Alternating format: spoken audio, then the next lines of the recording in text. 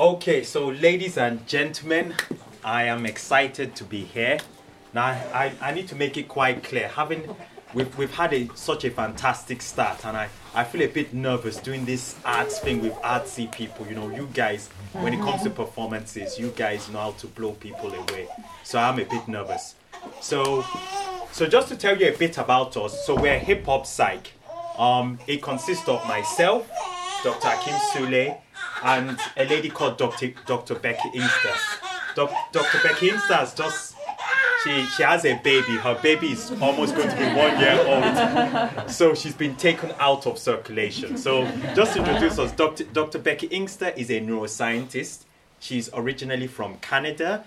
She was working in Cambridge. She was doing this research. She was a research program director helping out with some very, very important adolescent study that they had in Cambridge. And we actually met in Cambridge. I, by the way, am a psychiatrist for my sins. I'm actually a locum consultant psychiatrist. I'm currently working in Cumbria, but I'm also a senior clinical tutor with the Clinical School of Medicine in Cambridge, and I'm also a research associate with Wolfson College in Cambridge University. So in terms of how the idea started, I've always been interested in hip-hop, but I'm originally from Nigeria. I grew up in Nigeria.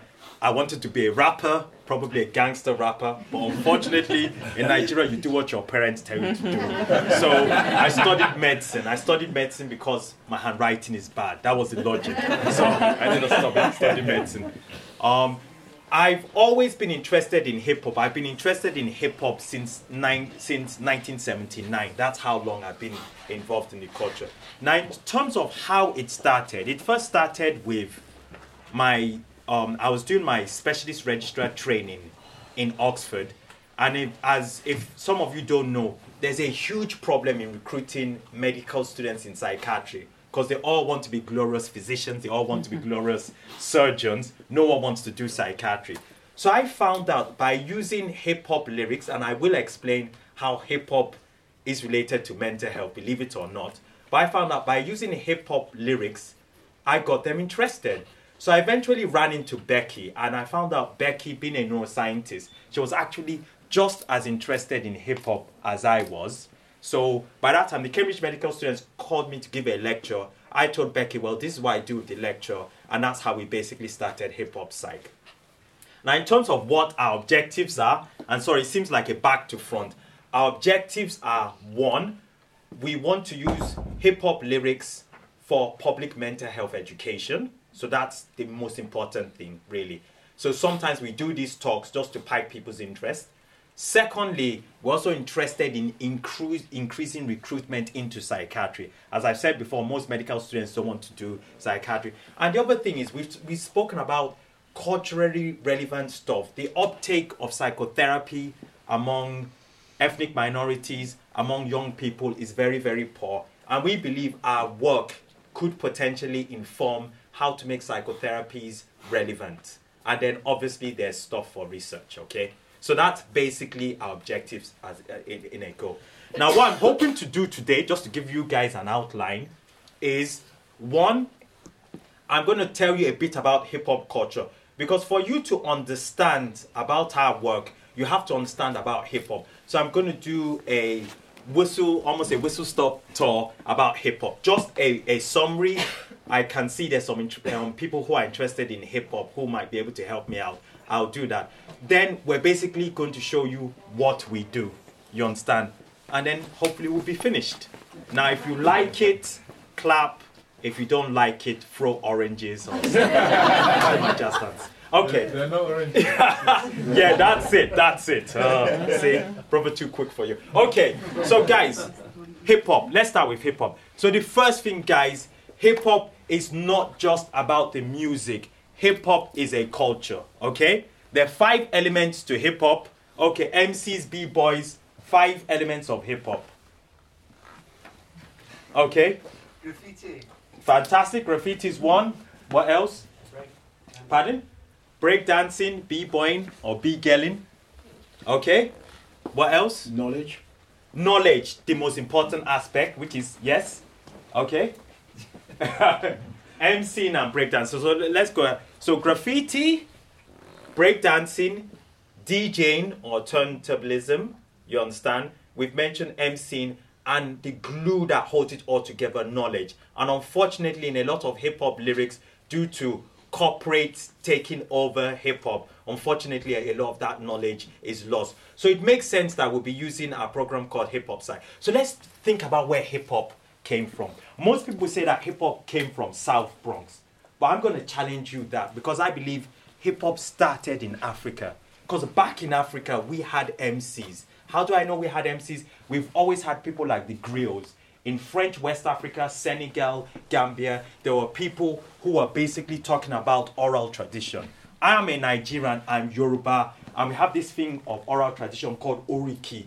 And Oriki basically is your family history. Now, what's very, very interesting with Oriki, there's stuff that's factual and there's stuff that's fiction. So for my Oriki, there you find boastful elements about how my great-great-grandfather had many wives and how he had big eyes and his sex appeal with some of the ladies. Sorry, I know that sounds sexist. So this had been existing long before hip-hop as we know. That tradition was taken through slavery to North America and also to the West Indies. So in the West Indies, they had Calypso, where there was a lot of political stuff. And remember, even in Africa, the griots were extremely powerful. The politicians feared them. They told the oral tradition and politics and all that. Now, let's start with the well-known history that most people know. South Bronx. So think about South Bronx. So hip-hop, if we're talking about traditional hip-hop as we know it today, probably started around mid-70s. But their key dates. 1971 was a gang treaty. A person involved in that, a peacemaker among the gangs, was actually killed. So they had a peace treaty. And people began to look for another way. Very important. 1973, a DJ called DJ Kool Herc.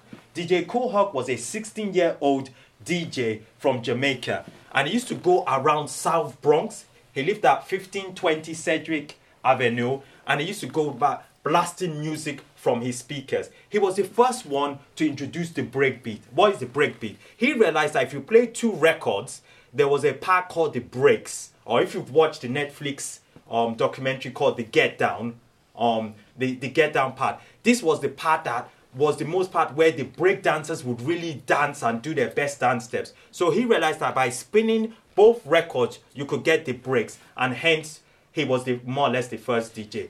Other influential members were African Bambaataa of the Zulu Nation. There's a scandal about him. You can read about it. But he was a former Black Spade gang member. And he spoke about the elements and spoke about unity. Now, at that time, back in the day, DJ was king. But also think about what was happening in the political environment. So that was the late 70s, early 80s. Reaganomics. The hood was a horrible place. Disco was taking off. Punk was taking place on the other side of the Atlantic. There was turmoil. There was drugs on the street. There was a crack epidemic. You understand? Let's bear those things in mind. And unfortunately, disco wasn't catering to the urban youths. The disco was all cool. You had people like DJ Hollywood with the fly gears. You had Studio 54. But this wasn't a place where black people, predominantly black people, and Hispanic people could go to. And by the way, let's remember, hip-hop is a predominantly black and Hispanic culture. Let's not try and erase that from the equation. Okay, so you have that there. As time goes on, hip-hop has developed from that stage to where it is today, a multi-billion industry. So what does that tell us? If we look at the hip-hop music, and hip-hop music, as Chuck D described it, is the CNN for black folk. Hip-hop music has always documented what happened on the streets, urban culture. At the moment, hip-hop is the predominant black culture. You guys need to listen to Kendrick Lamar's Damn album, and you tell me that's not good. You listen to a Chuck D album, and even Rugged Man said, if you take Bob Dylan, who's been declared a Nobel laureate for literature, and you compare his lyrics to Kool G Rap, Rugged Man said bar for bar, Kool G Rap would destroy Bob Dylan. You could argue with it, but if you're talking about it, this is real talk, guys. But anyway, don't let me lose my train of thought. If you look at hip hop, and laying the foundation is so important. If you look at hip hop, if you look into the lyrics, Think about it. Poverty, drugs, fractured families, poverty. Those are the elements that produce vulnerability for mental health problems.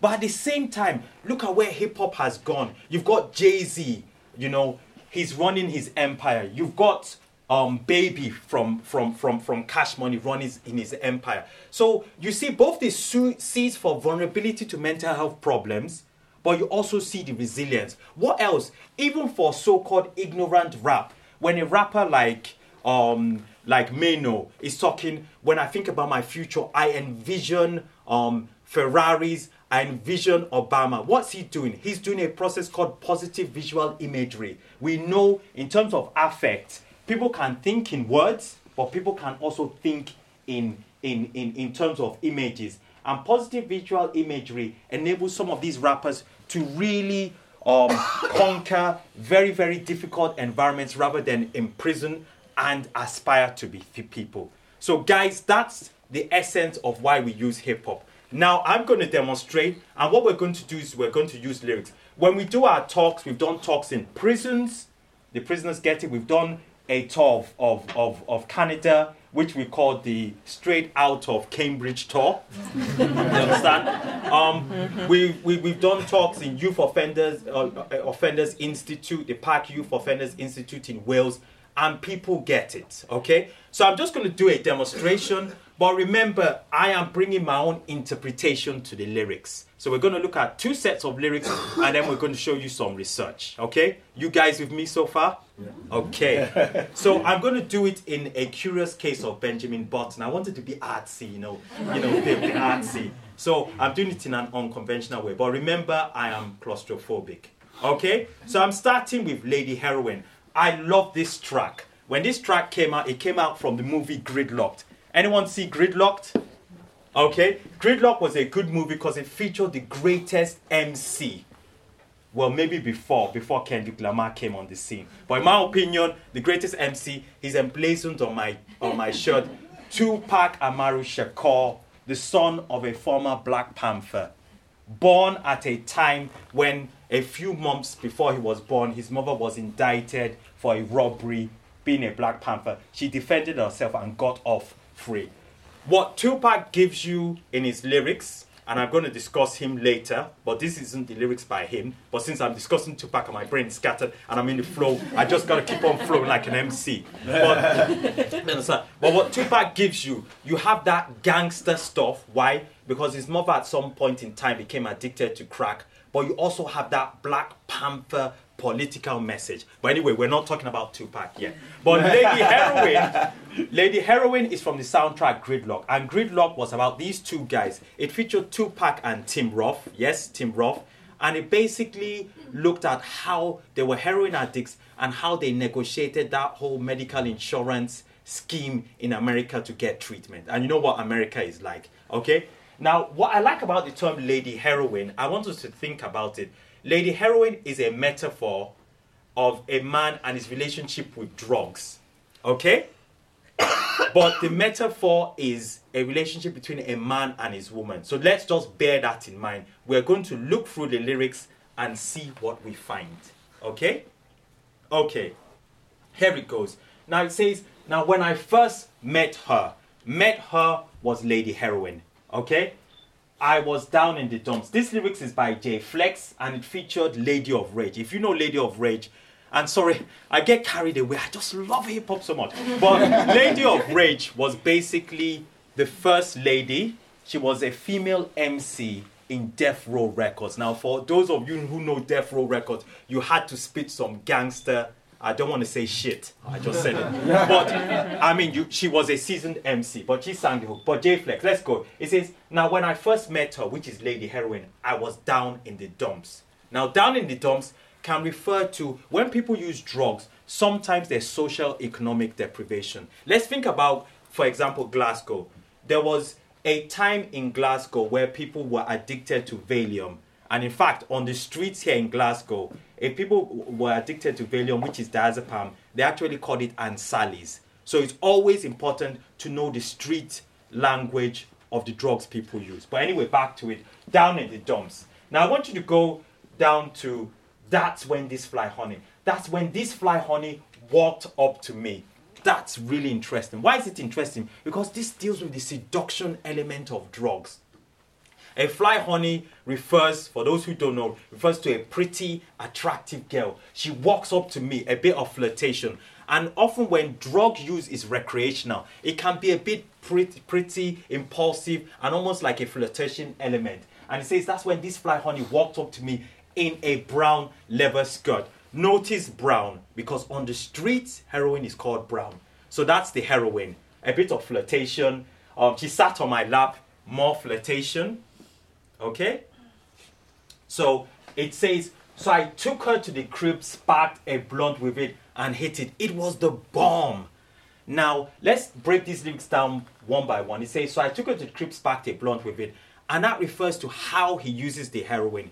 Heroin can be smoked in a blunt, but can also be smoked on a spoon. If you've watched Train Spotting, you put it on the spoon, you heat it up, and there's this process called chasing the dragon where you inhale it, or it can be sparked in a blunt. But also remember, it says it was the bomb. Who knows what that means? It was the bomb. In this context, what does it mean? It's kind of really, really, really good. Yeah, fantastic. This refers to the euphoria. But let's remember, because heroin is acting on certain brain receptors called mu opioid receptors, the euphoria is a sedate euphoria. And how do people using drugs sometimes mess with it? Have you heard of this process called speedballing? In speedballing, what people do is they mix crack cocaine with heroin. And the aim is this. If you take crack cocaine, it gives you an abrupt high, almost uncomfortable high. You put heroin in, and the high is almost, almost a controlled high. So often when people use drugs, they use it together. So that's why they use it. So it says, hit it, it was the bomb, the euphoria. But then with every addiction, not with every addiction, but sometimes addictions start with recreational use, then it gets out of control. So it says, then all of a sudden she starts flipping her script talking about what have you done for lately. And I want you to read this line. She had me robbing and stealing. And sometimes an addiction progresses where you're in control. It's pretty, there's a lot of flirtation, it's impulsive. Then it becomes a more intractable use. Okay? And during this time, people start stealing to fund their habit. And that's why one of the theories about why we give methadone from a harm minimization point of view is that it reduces the chance that people would need to rob because it's got a longer half-life, it's cleaner and stuff like that.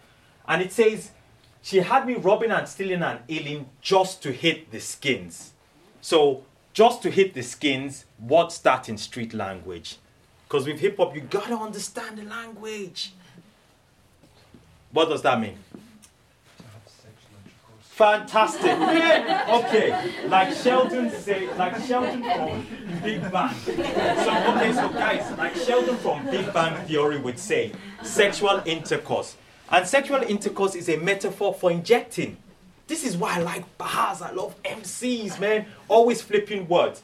So it's just to hit the skins, sexual intercourse. So he's gone from smoking it to injecting. Okay, guys, let's think about injecting.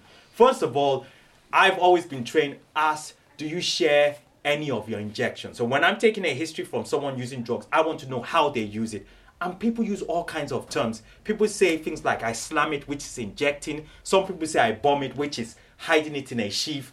And if they're using these legal highs, which are no more legal, they might refer to plugging, which is insert it up the anus. Sorry for being crude, but that's how people use drugs. So people inject it. But you ask, do you share any injection equipment? So, because some people don't share needles, they share spoons or water for injection. And the risk with that is if you're injecting it, sharing needles, there's a risk of hepatitis B, hepatitis C, and HIV. Does that make sense? So it's gone from smoking it to injecting it. And he said this, my friends tell me I shouldn't mess with these type of, I'm not going to say that that's an expletive, but just say we ain't dealing with no garden implement. You know what I'm saying? Just saying. You know what I'm saying? Okay, back to my homeboy Tupac Shakur. Greatest MC, in my opinion, better than Biggie Smalls, better than Eminem, You know, there were rappers before Eminem, okay? Guys, let's be real. Okay? Okay. What I like about Tupac's lyrics, whenever people try and take Tupac out of the equation of being the greatest MC, they always mention, well, he ain't got no flow. Okay, fair enough. Joey Bada said, I would flame Tupac. What Tupac gives you is that raw emotion. What Tupac gives you is that vibe from the street. What Tupac gives you is that political stuff. And I will prove it. Okay? So we've got this track, Death Around the Corner. This was from Tupac's album, Me Against the World. Really, really good album. When I was in medical school, used to bump this stuff all day long. You know. So, okay. Now, this is the first stuff. These lyrics open up with a skit. So guys, before you read, let me just tell you about it so you don't get confused. Normally I play music, but I'm a little bit nervous. I want to control things. So there are 3 people in this skit. There's a man who is extremely paranoid looking out of the window. You've got his partner and you've got his young son. So I repeat it. So there's a man paranoid looking out of the window with his AK. You understand? There's his partner and there's a young son. So it starts with this. Why are you by the window? What's wrong, daddy? That's the son. So the son realizes daddy isn't okay. He's looking out of the window. And this is what his partner says. I know what's wrong with that crazy MF. He just stands by the G-Dam. Sorry, I'm a born-again Christian. I can't say that. He stands by the G-Dam window with the effing AK all day. He doesn't work. He doesn't make love. And he doesn't do a G-Dam thing. Okay, so guys, let's think this. For me, I'm wondering what is happening here. Okay, here's my interpretation. This guy is paranoid. Now, whatever is happening, his partner doesn't share that paranoia. But you know something is wrong because something is gripping. This guy is by the window, looking out of the window, so paranoid that he has a firearm with a young child and his partner, which isn't a good situation. Now, guys, I'm not going to label all this on mental health problems because we know people with mental health problems are more vulnerable than risk to others. But let's just stay with this theme, okay? So he's by the window every day. Now, there are 3 ways of looking at this. Whenever you get this situation, always ask, is this true? Why could it be true? Well, Tupac from LA, Gangland, LA, might have been involved in some shady deals. Maybe people are after him. Possibility, innit? It is a possibility. Other possibility is this brother is paranoid. Okay? Why do we think that might be the case? Because his partner who lives with him and knows him doesn't share the same suspicion, but he's gripped. So let's go for the possibility of him being paranoid. Maybe there's the possibility that this brother here has paranoid delusions. Okay? So the next question is, why does he have paranoid delusions? One of the theories about paranoid delusions is that people have paranoid delusions, you understand, as a form of psychosis when there is the overproduction of a molecule called dopamine. Everyone say dopamine. Dopamine. Okay. What does dopamine do? Dopamine codes for salience. So what that means is when my dopamine is being produced normally and released into the striatal area, when it's produced normally, I look at this brother's red shirt. I'm like, okay, dopamine being produced. Okay, that's a red shirt. It's a nice shirt. And I move on.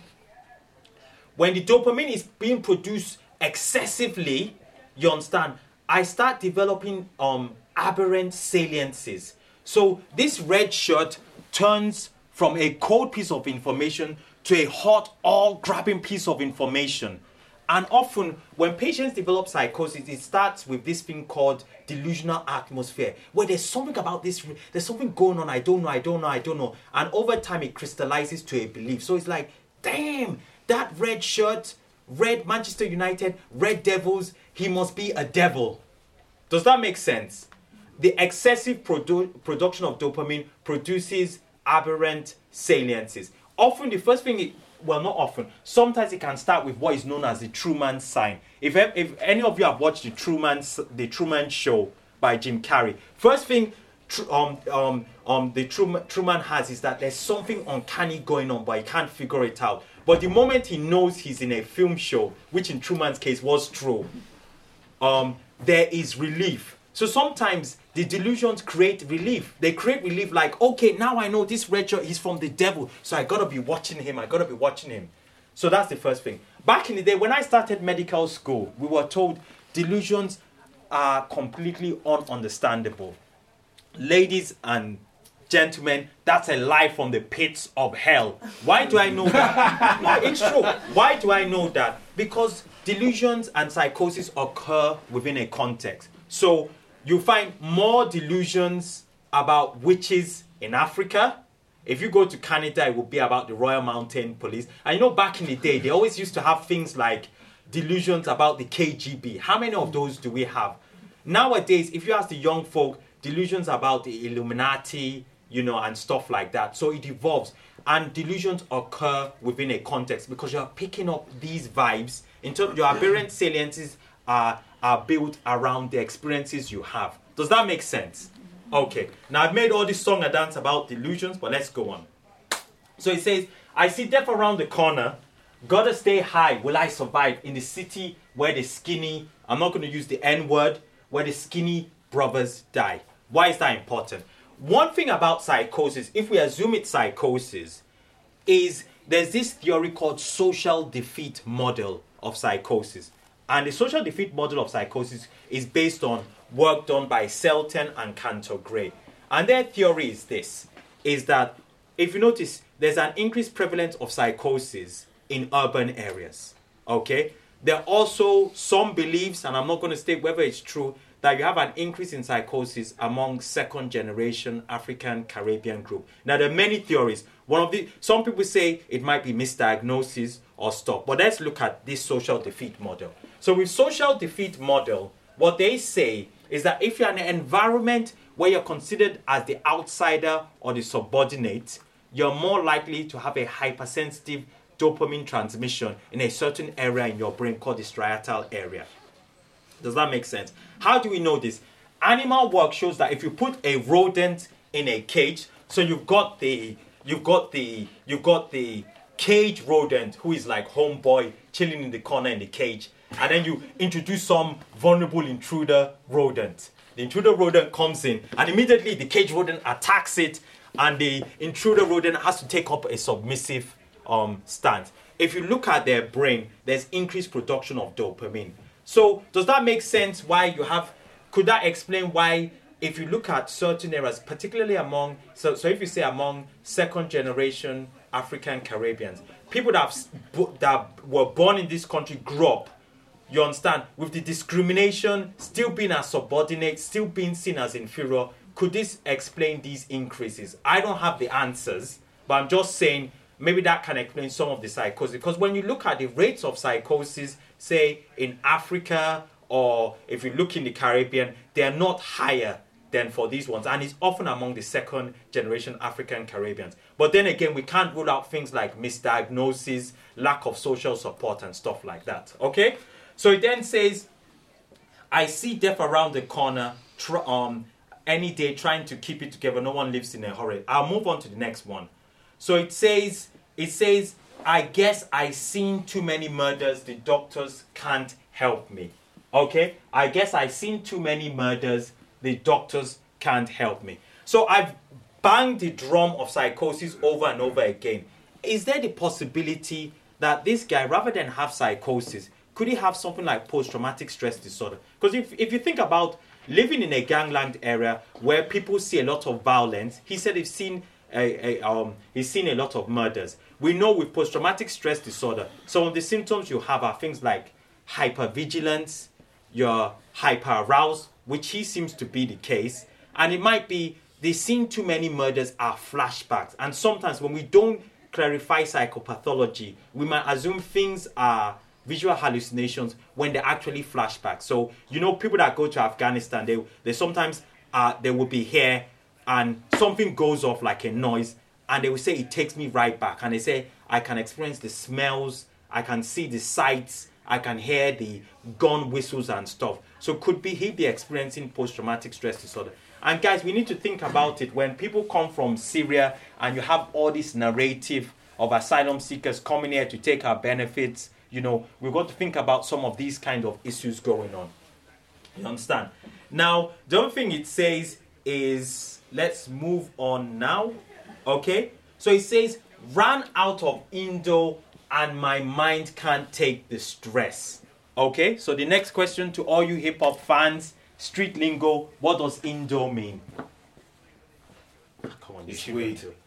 Indo is weed, cannabis. So if you guys know that song by Snoop Doggy Dogg, rolling down the street, smoking Indo, sipping on gin and... Okay, some of you might not know. Yeah, with my mind on my money on. Yeah. Okay, so, but guys, let's break this down. It says, ran out of Indo and my mind can't take the stress. Wait, hold on a minute.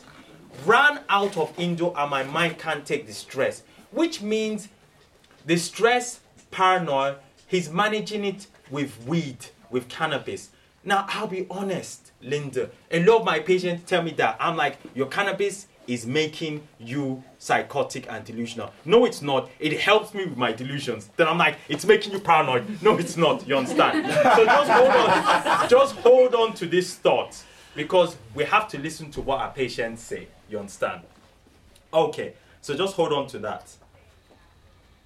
Okay, let's go on to the next one. Okay, so when we were kids, just forget. So go to the 1, 2, 3, 4. I see death around the corner. The pressure's getting to me. I no longer trust my homies. Brother is paranoid. Okay, then them phonies try to do me. Smoking too much weed got me paranoid. Wait a minute. Wait a minute. Wait. Stress pack I get and my vest under my clothes when I dress. So it's got a bulletproof thing. Wait a minute. There seems to be a contradiction. Because Homeboy earlier was talking about how he smoked cannabis to manage his paranoia. But now Homeboy be talking about how his weed and cannabis is making him paranoid. How do we resolve this? Well, it makes sense. Why? Because it depends on the type of cannabis you smoke. Innit? Let me break this down. We know from research, cannabis has different psychoactive agents. One of the agents is delta-9 tetrahydrocannabinol, THC. Now that stuff will make anyone, paranoid.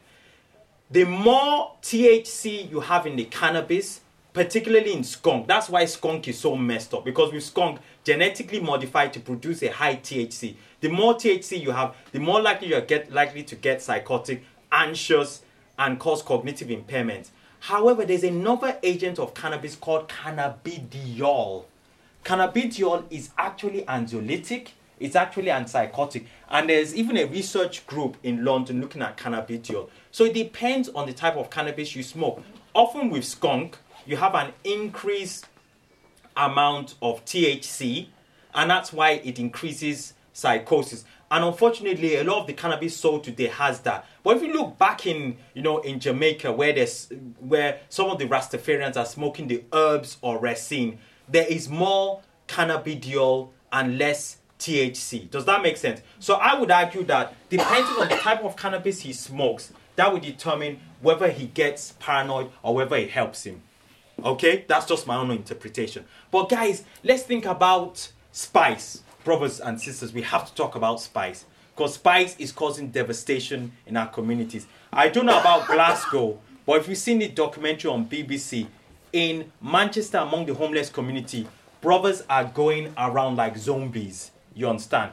So what is spice is a kind of synthetic cannabis. So it's built by clever chemists, and it imitates cannabis. Why is spice so dangerous? Because one, if you think THC is bad, spice actually, so other synthetic cannabis other than spice are Black Mamba and Annihilation. You understand? But what spice does, spice has 50 to 300 times more affinity for cannabinoid 1 receptors than THC. Now I've already said THC really hits you hard, but imagine something which is 50 to 300 times more likely to bind with it. Even with small amounts, it's likely to bind. So obviously with spice, you find things there where they're paranoid, they can be psychotic, and there's also the risk of seizures and problems with heart. So spice is bad for the streets. Okay? Then we'll move on now. Now what I'm going to do now is move on to, I like to look at early adverse experiences. So there's one thing about patients presenting with mental health problems. Not all the time. Sometimes what you find out is when you look at their early adverse experiences, life has dealt them a cruel hand. So it says, I was raised in the city. I've already told you, being born in an urban area increases the risk of psychosis. Okay? Might be due to social defeat, might be due to the pressures and stuff.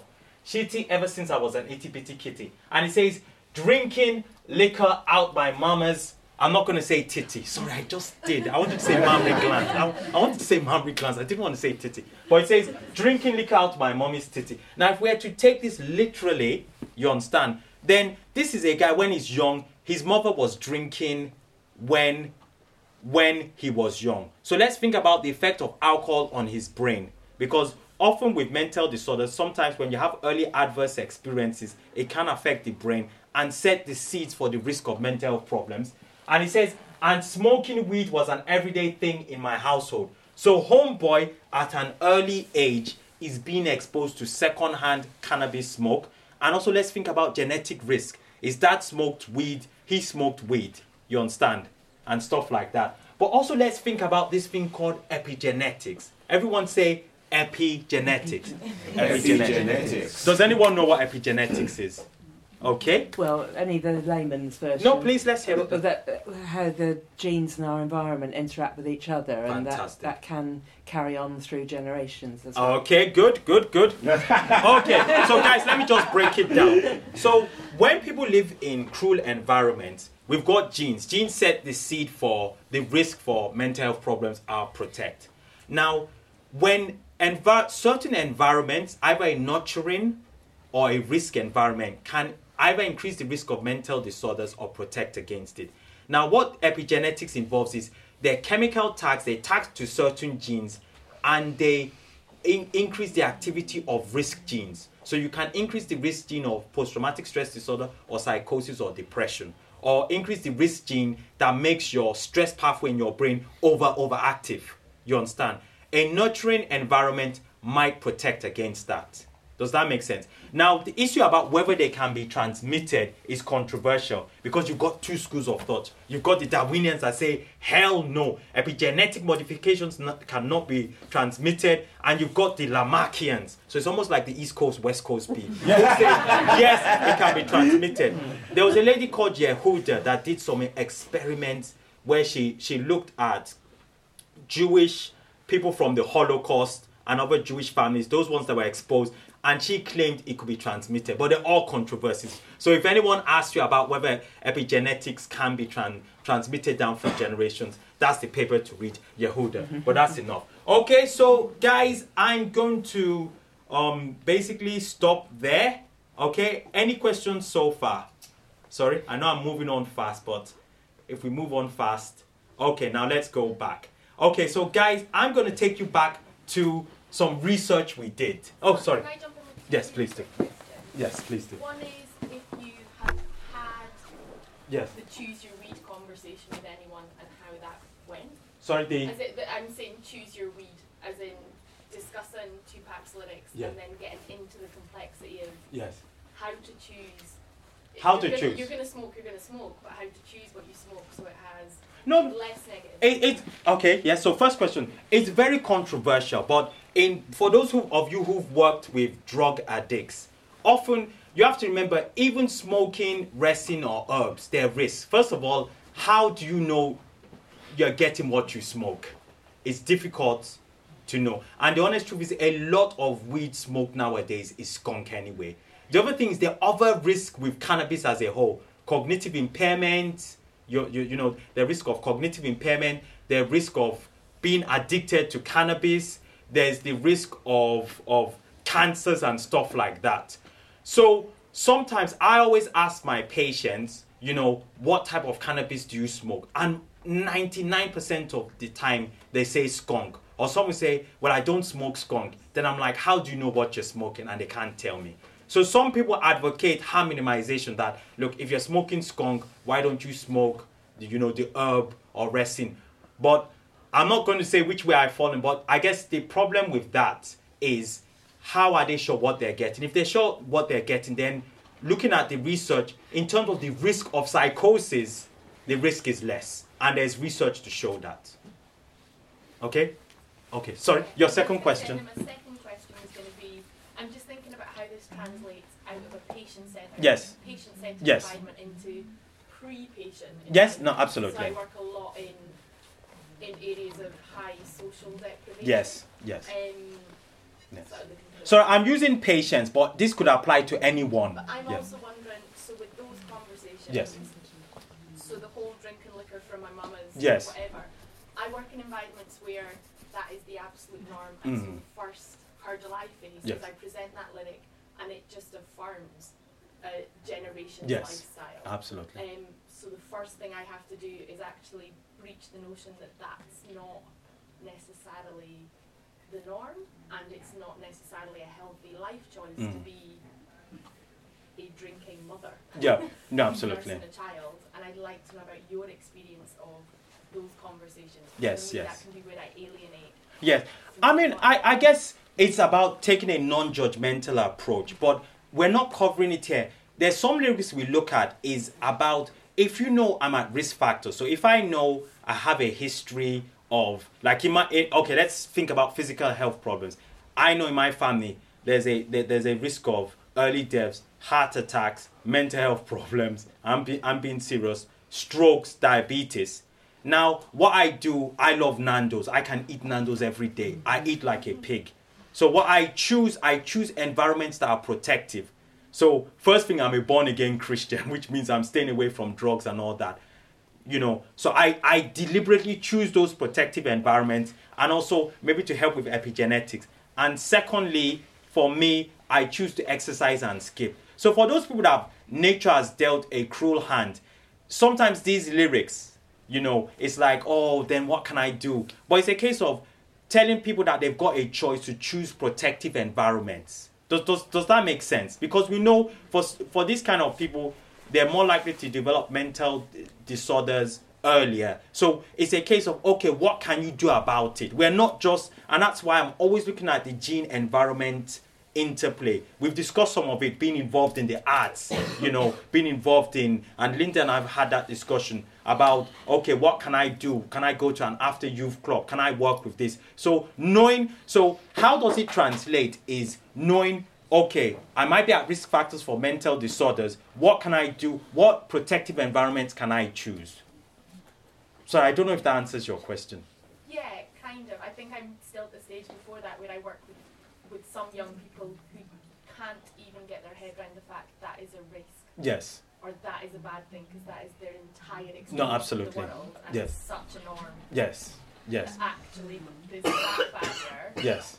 And I see the absolute positive application of quoting Tupac like the Bible. Yes. But to them, it actually confirms this norm that they have. No, absolutely. So Tupac has a detrimental effect. No. But the thing is, guys, this is the problem. This whole debate about conscious and what's conscious hip hop, what's gangster hip hop. I don't make the distinction. There's whack hip hop and there's dope hip hop. Guys, you could take a Fetty Wap trap queen and I can flip it and I can educate you. People hide behind conscious hip hop when their hip hop is whack. I'm sorry. And if this informs you, I would sit down. So I'm not saying use it. I'm saying this is what we use, and for our YouTube videos, we do it. And I think it's about educating them. You're not going to convert them. Motivational interviewing, you start at a stage, and over time, you chip away.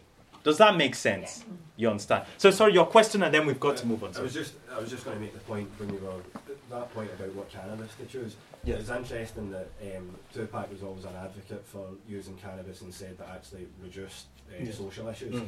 But when he went to prison for that sort of 6 months, in the earlier interviews that he was in there, that was when he was at his most vulnerable and his lowest. It was when he hit him up and things like that. He was paranoid. He came out of that place. He was a changed man. Yeah. But 3 months later or 4 months later, they did an interview with him, and he was completely clean at this point. Yes. And they asked him about his view on it, and he said that was the addict speaking. Mm. That was a quote from Tupac. So he actually, at that point, had completely changed his views on usage of cannabis at all. Yeah. Okay. So guys, the next one, this is a paper we published in Journal of Public Mental Health. We're going to put it on our website. Hope we don't get sued. But anyway, so basically what we did was, how many of you have heard of a tool called Rap Genius? Oh man, go and check, just Google Rap Genius. But anyway, what you can do is, we wanted to look at hip-hop lyrics. So Rap Genius is just a tool. You can do like searches on words used in hip-hop based on all the hip-hop songs. So what we did was, we did a rap word frequency for medical terms for drugs.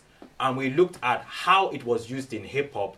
Then we also used street names. However, for something like crack cocaine is used both on the streets and medical terms. So if you notice, we looked at things like, if you look at the red, that's crack. We look, white is cocaine. And what you notice is, you notice a steady trend in hip-hop, you understand? But what's interesting is, when you start using language on the streets, you see some interesting changes. Okay, here's my interpretation. Knowing what I know about the hip-hop culture and what was happening, here's my interesting conversation. So let's look at crack. It's interesting because if you look at say 1990s, crack, there was a crack epidemic from the 70s through to the 80s to the early 90s and stuff. You see a certain spike there, but then it comes down, because as hip-hop becomes a more, as hip-hop becomes more ingrained in society, as rappers become more affluent, they're not speaking as much about crack as before. Although, having said that, there's a trap movement where people like Young Jeezy are talking about selling crack and stuff like that. So just bear that in mind. Okay? We look at weed 1990s, that era, 1995. If you remember albums like The Chronic, Dr. Dre, Snoop Doggy Dogg, Cypress Hill, they were all talking about the chronic, which is a slang for weed. And so there's a spike there. And with weed has always been a hip-hop drug. So we're not surprised that we have spikes and troughs. Okay? Now I want you to look at some interesting trends. Crunk. Who knows what crunk is? Crunk is a movement that started from in the South. Anyone knows what crunk is? Okay. So crunk stands for crazy drunk. Okay? And basically, there was a crunk movement where the beats it was really like turned up music, electronic bass and stuff like that. But in terms of the drink, it's when you combine Red Bull with Hennessy. Does anyone know this song by Elephant, by Beenie Man? We're drinking Henny and Red Bull. Okay, sorry, no dance hall fans here. But basically, the aim is you drink having the Red Bull keeps you sharp so you can knock more pints back. Now, this thing is not just restricted to hip-hop. I mean, loads of our youths do it. You find them with this monster, which only God knows how much caffeine is in. But they knock back all this alcohol. They're more likely to have unprotected sex and do dumb stuff because they think the Red Bull is neutralizing it. But that's what it stands for. Okay, I want you to look at Molly. Molly is very, very interesting. And you see a spike. If you notice, generally it's low, but then you see a sudden spike here. Now, what is Molly? Who knows what Molly is? MDMA? Yes. Molly is MDMA ecstasy. You understand? Molly is white folk drugs. Sorry for you understand? Let's be honest. But what you notice is, there's a spike around here, 2000. And there was this movement in the Bay Area by a guy called Mac Dre.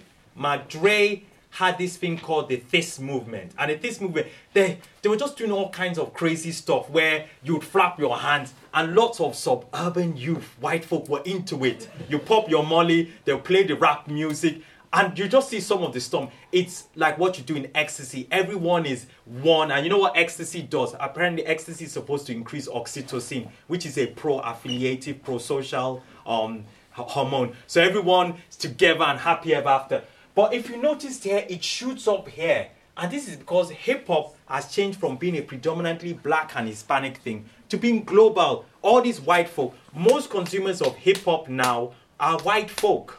And white folk spend money. So you've got to cater to that market.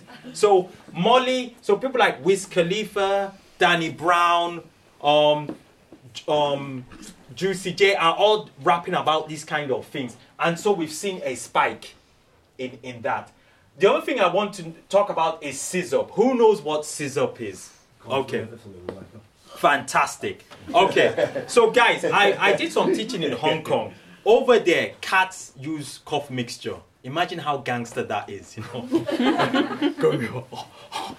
I need some cough mixture, you know. It's you understand. But in the southern part of United States of America, there's this whole thing called Sizzup.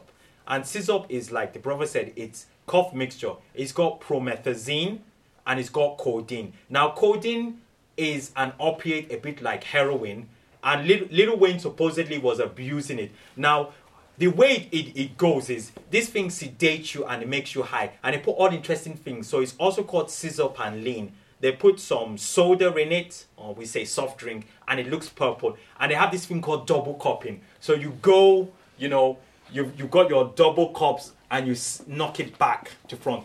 One of the exponents of that was a guy called DJ Screw. Now, what was interesting is, if you listen to DJ Screw movement, it was a very slow down, anti-turn-up kind of beat. So it almost seems as if the music he's making is like music if it had taken the drug.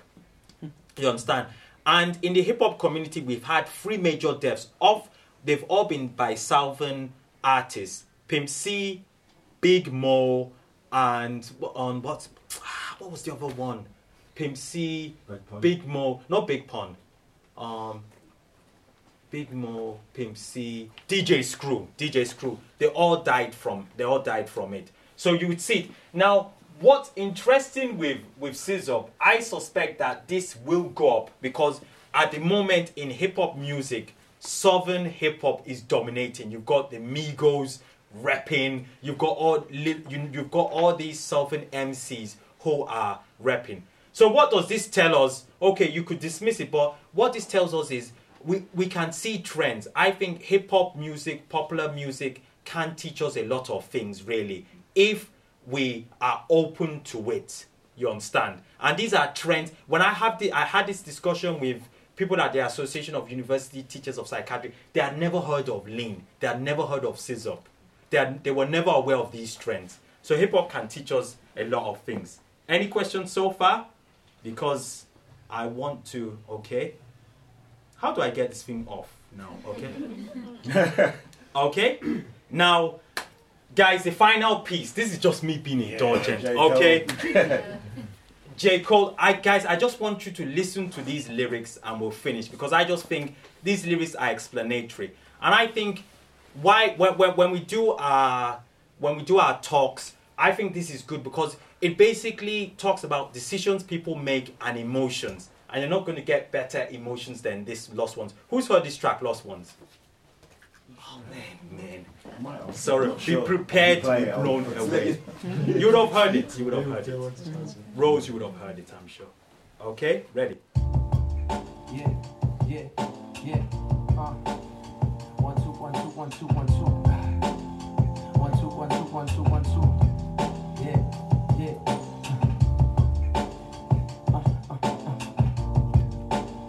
1 2 1 2 1 2 1 2. Yeah.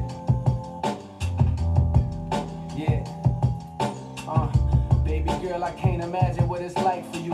I got you pregnant, now inside there is a life for you. I know you wondering if this is gonna make me think about wife for you. Like if you had my first child, would I spend my whole life with you? Now I ain't trying to pick a fight with you, I'm trying to talk. Now I ain't trying to spend the night with you, I'm kinda lost. See, I've been giving this some thought lately, and frankly I'm feeling like we ain't ready. And it's, hold up now, let me finish. Think about it, baby, me and you, we still kids ourselves. How we gonna raise a kid by ourselves, handle biz by ourselves? A nigga barely over 20, where the hell we gonna live? Where am I gonna get that money? I refuse to bring my boy or my girl in this world when I ain't got shit to give them. And I'm not with them niggas who be knocking girls up and skate out. So girl, you gotta think about how the options way out. What's the way out? And I ain't too proud to tell you that I cry sometimes. About it. And girl, I know it hurt, but if this world was perfect, then we can make it work, but I doubt it. And I ain't too proud to tell you that I cry sometimes about it. And girl, I know it hurt, but if this world was perfect, This my body, nigga, so don't think you finna force shit. See, I knew that this is how you act, so typical. Said you love me, oh, but now you flipping like reciprocals. It figures though, I should've known that you was just another nigga. No different from them other niggas who be claiming that they love you just to get up in them drawers. Knowing all the right things to say, I let you hit it raw, motherfucker. Now I'm pregnant, you don't wanna get involved, motherfucker. Trying to take away a life, is you God, motherfucker? I don't think so, This a new life up in my stomach, regardless if I'm your wife. This new life here, I'ma love it, I ain't budging, I just do this by my motherfucking self. See, my mama raised me without no motherfucking help from a man, but I still don't understand how you can say that. Did you forget all those conversations that we had way back about your father, and you told me that you hate that nigga? Talking about he a coward, and you so glad that you ain't that nigga, cause he left your mama when she had you and he ain't shit. And here you go doing the same shit. You ain't shit, nigga. And I ain't too proud to tell you that I cry sometimes. Cry sometimes about it. And boy, that shit hurt. And ain't nobody perfect. Still we can make it work, but you doubt it. And I ain't too proud to tell you that I cry sometimes. I cry sometimes about it. Yeah, and boy, that shit hurt. Yeah, and ain't nobody perfect. Still we can make it work. They say everything happens for a reason. And people change like the seasons. They grow apart. She wanted him to show his heart and say he loved her. He spoke the magic words, and on the same day he fucked her. Now she wide open. She put a ring up on his finger if she could, but he loved her cause the pussy good. But she ain't no wife though. Uh-oh, she telling him she missed a period like typos. He panicking, froze up like a mannequin. A life grows inside her. Now he asking, is it even mine? What if this bitch ain't even pregnant, dog? Cause she be lying, and she be crying cause he acting distant. Like ever since I told you this nigga, you acting different. And all his niggas saying, man, these hoes be trapping niggas, playing with niggas' emotions like they some action figures. Swear they get pregnant for collateral, it's like extortion. Man, if that bitch really pregnant, tell her get an abortion. But what about your seed, nigga? And I ain't too proud to tell you that I cry sometimes. I cry sometimes. Okay, guys, I always throw this one in because you might ask, what has it got to relate to mental health? I think for me, it's about the emotions, it's about the decisions. And I know it's obvious, and that's why I played. I don't think you need to be a hip-hop fan. I think the lyrics are straightforward. But you get the guy's perspective, you get the woman's perspective, and you get that whole peer pressure thing. And I think when we do talks like in prison or with young folk, they absolutely get it. But I need to make it clear, we've done talks like this in Wales to a group of old age pensioners. And what you find, if they can get beyond the language, is just as useful. In the sense that we just said, okay, here's a poet from Wales, and this was a poet doing horrorcore poetry. And we're like, okay, this is what he said. Now, Eminem said this. And it's interesting because once they open up, they're arguing, well, in my opinion, Eminem didn't mean this. Okay? So, guys, that's me done. Please, guys, follow us on Twitter. We've got a lot of resources on our website. We've got YouTube videos. And I would say share it. I'm not saying, we're not claiming that this would treat psychosis or depression like the press covered. But we think I use it as a way of opening up conversations. And if people are talking about mental health, it's a good thing. Thank you.